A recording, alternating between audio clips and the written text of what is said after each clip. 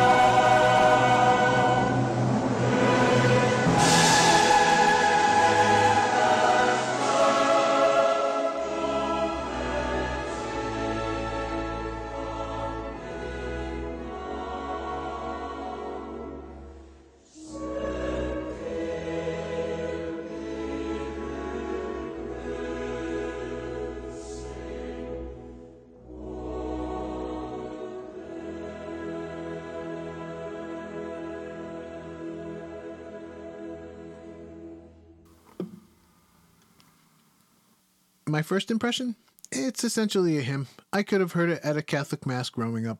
Despite being less than a 3-minute song, it felt like it took a very long time.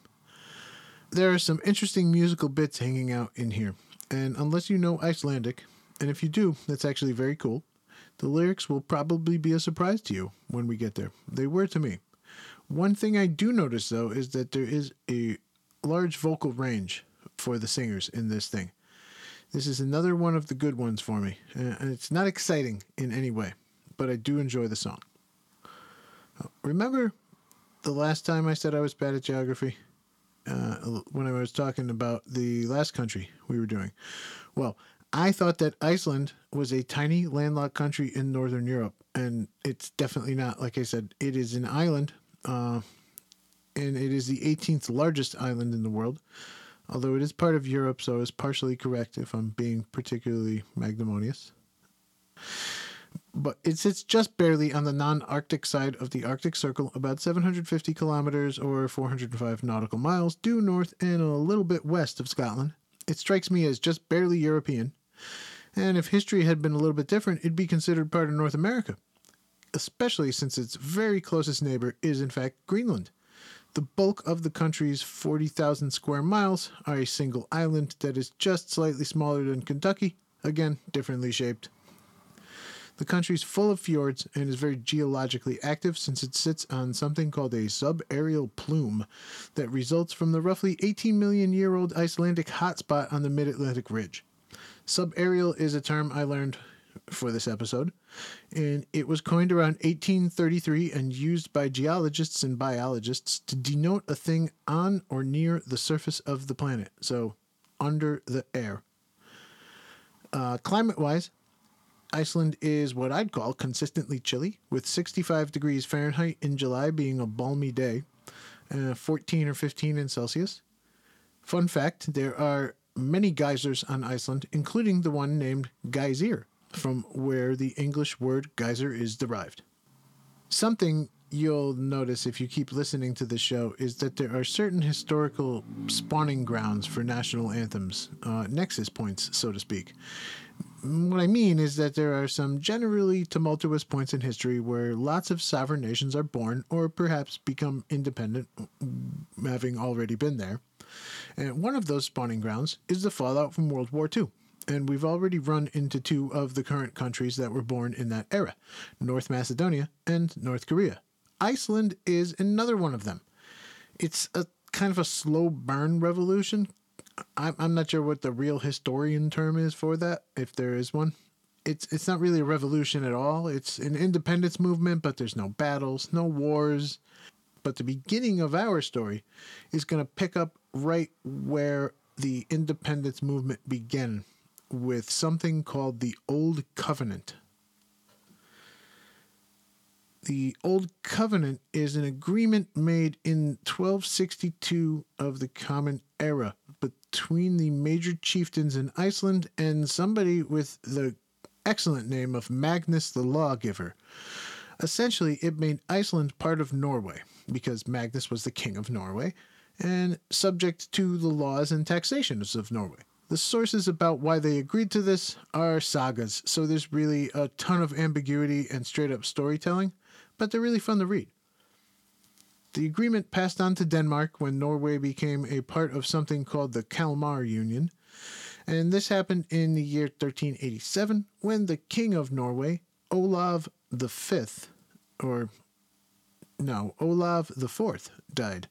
The specifics of the covenant are dense and way out of my wheelhouse, so I'll just say that it stood for a very long time. 1262 to 1944 is quite a run, so it could not have been a terrible thing to agree to.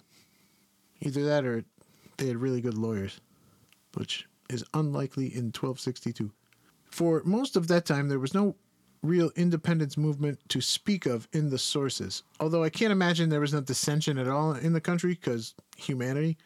But then the first half of the 19th century happened, and during that period of time, there was a nationalist surge across Europe that led up to the historical crescendo of 1848. Another one of the anthem nexus points I was talking about. Unlike all of the nationalist movements on continental Europe, Iceland's movement was completely peaceful. Historians think that it's a combination of most Icelanders kind of being on the same page about things, Denmark being unwilling to commit to any show of force that required them to go across the whole ocean to be repressive. So peaceful transitions are nice to see. Most of them are definitely not that. The nationalist movement sort of peaked in 1851, and when the Danish parliament ignored the Icelandic representatives' requests, and they passed their own independent legislation in the face of the covenant. That movement was spearheaded by quite an interesting guy named Jon Sigurðsson. I only really have space for mention of him, but do read about this guy. He has a really wild story that is also in some way really mundane. Oh, he never was arrested. He never called for full-on independence during his life, and basically lived off of Danish government research grants at universities that he worked at. But he was absolutely essential to the eventual independence of the country in an intellectual respect, even if I'm not going to mention anything else about this guy again. Because at this point in the story, our composer and our poet have both arrived and been born. They're certainly more germane to the tale than even an essential revolutionary that inspired the movement. Maybe somebody will talk about him on a historical podcast and it'll get recommended to me. We will start with the poet, a guy named Mattias Jochumsson, mostly because he was born 12 years before the composer.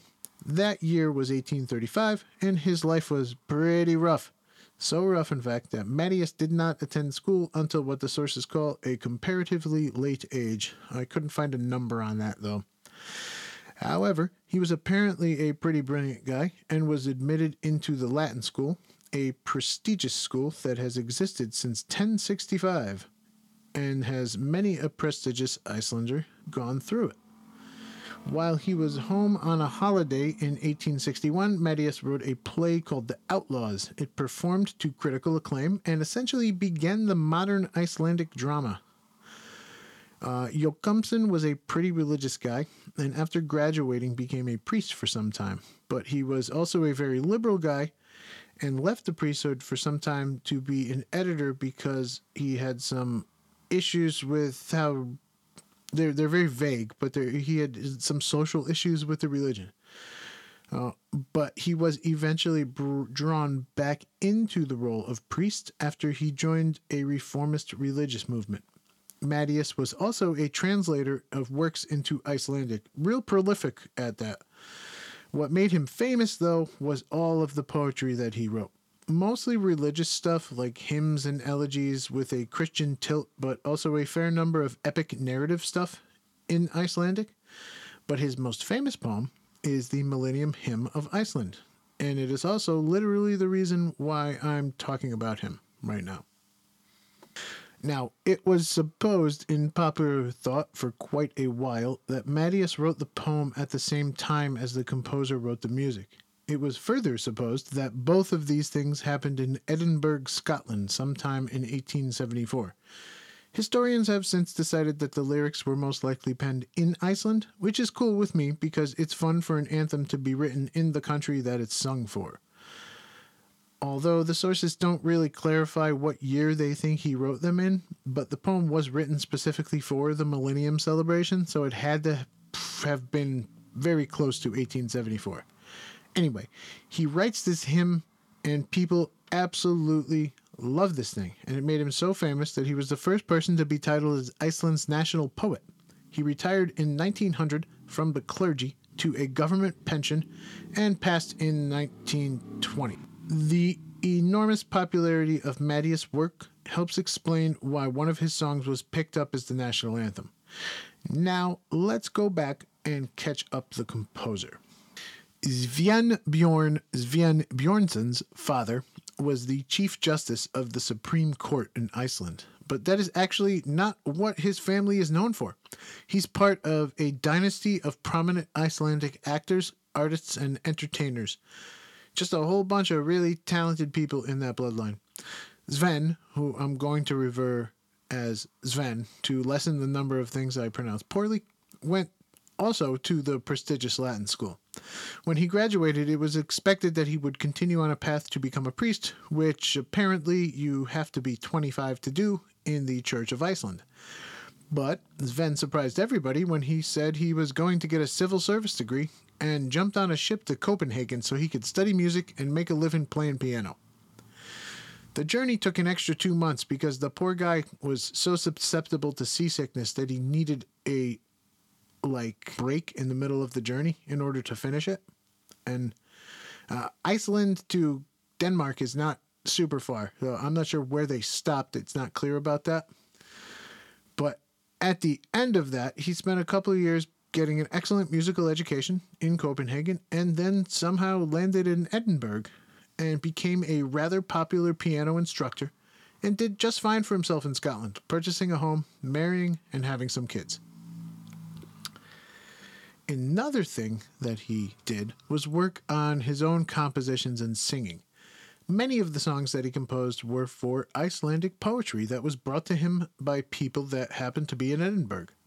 In a situation similar to the Italian anthem, although no one here is a revolutionary, Sven was approached by Mattias to compose music for an Icelandic hymn. In this case, it was destined to become the hymn that used to celebrate the granting of a constitution to Iceland, and that coincided with their 1000th anniversary of the first settlement. He was apparently resistant to the idea, having never had composed a song with lyrics written in his native tongue. But the priest was a very persistent guy. Like I mentioned earlier, some of the sources say that Mattias was staying with Sven when he wrote the lyrics, but historians now generally believe that he arrived with a hymn basically written already. At any rate, the two collaborated, and they put together O God of Our Country. It was first performed at the cathedral in Reykjavik, where the king of Denmark was in the country for the first time ever in the 1,000 years that they had been involved with it. And they wanted to commemorate that moment. Sven went on to live until 1927. And at one point, the economy in Scotland kind of collapsed, so the family moved to Canada. And the plan was to retire in Iceland on the generous state pension that they granted him, in a similar manner to Mattias. But he got super bored there for the same reason that he left in the first place. Iceland just did not provide a rich musical life, and Sven wanted a rich musical life, so he moved back to Copenhagen, and he literally died playing the piano when he was 79, right on stage. Sven helped write a song so popular that it became a national anthem 70 years later. People loved this song so much, and Iceland made the creators into national historic figures. So how did Lofsongur become the national anthem of Iceland? The shortest answer is the nexus point known as the end of World War II. But that is also the most boring answer. It brings up another question. How is a country that had no military at all figure into World War II? Not really all that much, actually. But Denmark was super occupied by, the Nazis, literally occupied by the Nazis. So they were doing none of the international relations or military affairs that were part of the Personal Union and the Pact. Iceland did not, however, choose to be a neutral party in the war and established diplomatic relations with the United States and the United Kingdom. The latter took over military protection in 1940. They ceded it to the former the next year. The U.S. remained as the protector until 1947, after the new Icelandic Constitution had been promulgated, which happened after the independence vote in 1944. That was 97% for independence. It was criticized at the time, though, because only 48% of the country turned out to vote. I don't know. That seems like maybe they should have redone it. But one of the provisions in that constitution was for the country to choose a national anthem, and by popular acclaim, they chose the most popular song in the country, which was O God of Our Country. So that's how they got the anthem. It's the actual making of the song into the anthem is not the exciting part of the story. So on to the song itself. Lofsongur is an example of hymnal music from the Romantic period, essentially the second half of the 19th century.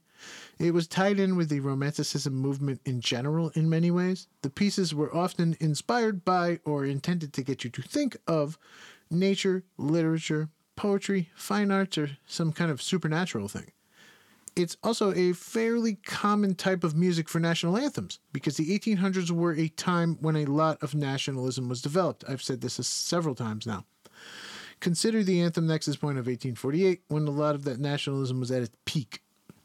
Although our current anthem is not militaristic in its style or lyrics, it's mostly because Iceland is not a militaristic country. They don't even have an army. It is no less a nationalistic song than something like God Save the Queen. You'll hear it in a little bit.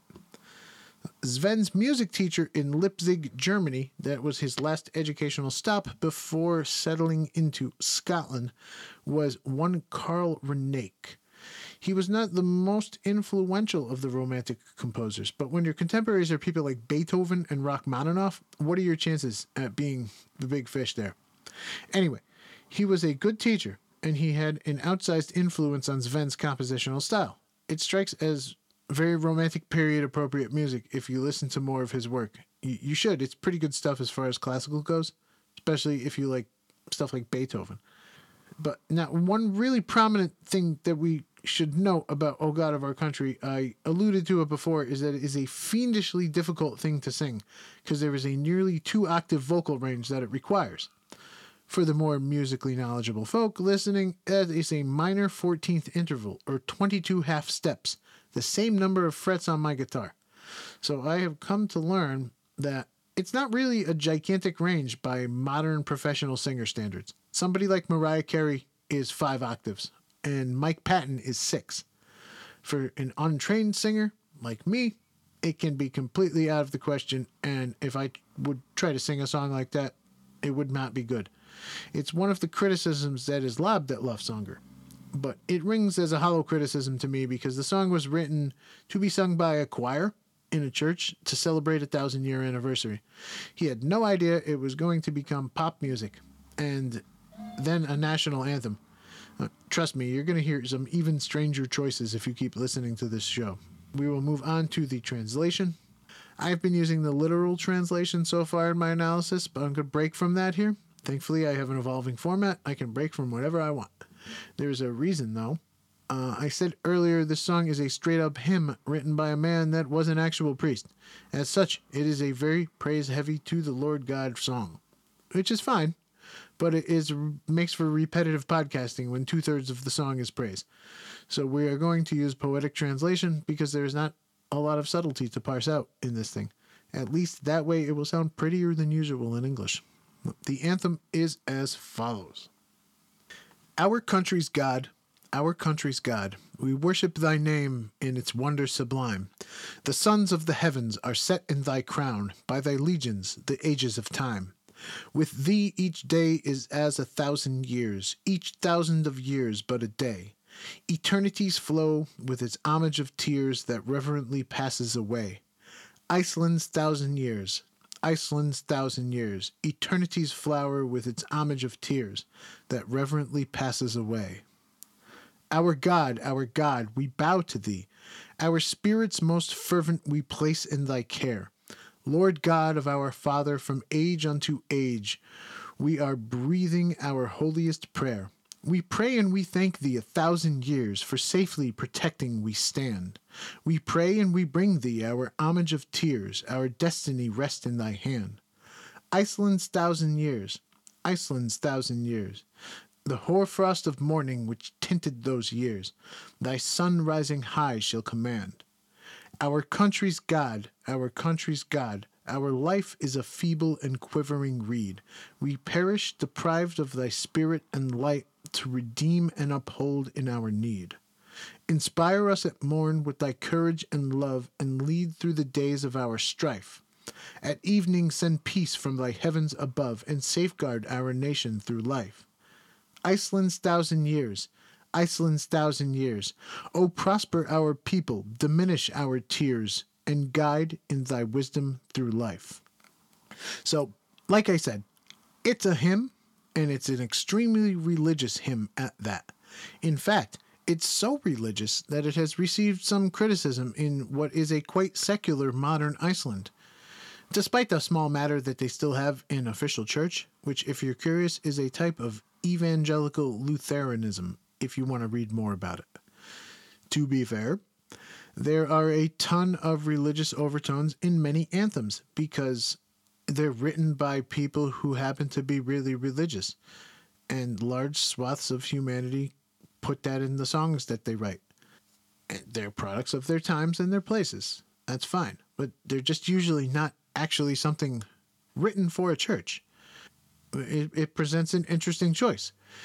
It's a hymn, but it was also a wildly popular song that became pop music, possibly the most popular ever Icelandic song, at least up until 1944. I haven't checked after that. The lyrics, in addition to being very religious in nature, are well in line with what romantic music was all about.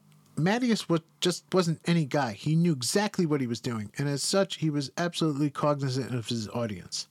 A focal point of the Romantic era in poetry and literature was the focus on the sublime throughout the writing. Lofsongur certainly passes muster for that. A crown set with 1,000 suns and the Lord living Iceland's 1,000 years as a day is about as sublime a couple of opening lines as you could think of.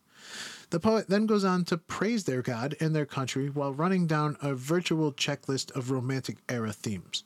Along with a focus on the sublime, this piece is typical of Romantic poetry in being not so intellectually focused. I'm not saying that it's anti-intellectual, it's just that Romantic poetry was emotional and supernatural almost all of the time as part of a deliberate move away from and growth in addition to the neoclassical tradition. And I remembered that from my 400 level English class, so some of that stuff is still in there. I think a real in-depth analysis of the lyrics that goes past the broad contextual considerations that I have made thus far would be to do something of a disservice to this song. The imagery and intention of the piece stands fairly well on its own, just like that. And I dare say it doesn't really require any explanation from me to get its point across in a really pleasing way. What we're left with is the wrapping up part of the show. It's a little bit shorter than the other ones, but again, I don't have a format. What we're following from is kind of an odd story about a nation that quietly lived for a millennium, and then somebody wrote a song to celebrate that. The song went on to become, in a really odd way, a hymn that turned into a pop song. And that's interesting stuff. So the writing, recording, and production for the show are done by me. I also wrote and played the intro and outro music. The music was used by me with my permission. Unless otherwise noted, the anthems I play are public domain stuff. My sources and other tasty bits I find are contained in the show notes. The most direct way to get to those show notes is at anthemspodcast.com. You can find me on Facebook and WhatsApp as the Anthems Podcast. I'm not going to bother to get on any social media other than that yet. You can email me corrections, comments, concerns, ideas, instructions on how to do awesome things. Ask me questions. Yell at me for some reason if you want to. Or whatever. That can be done at anthemspod@gmail.com. You can call me and leave me a voicemail at +1 203 759 8375. Thanks for listening. You'll hear me in episode number 7.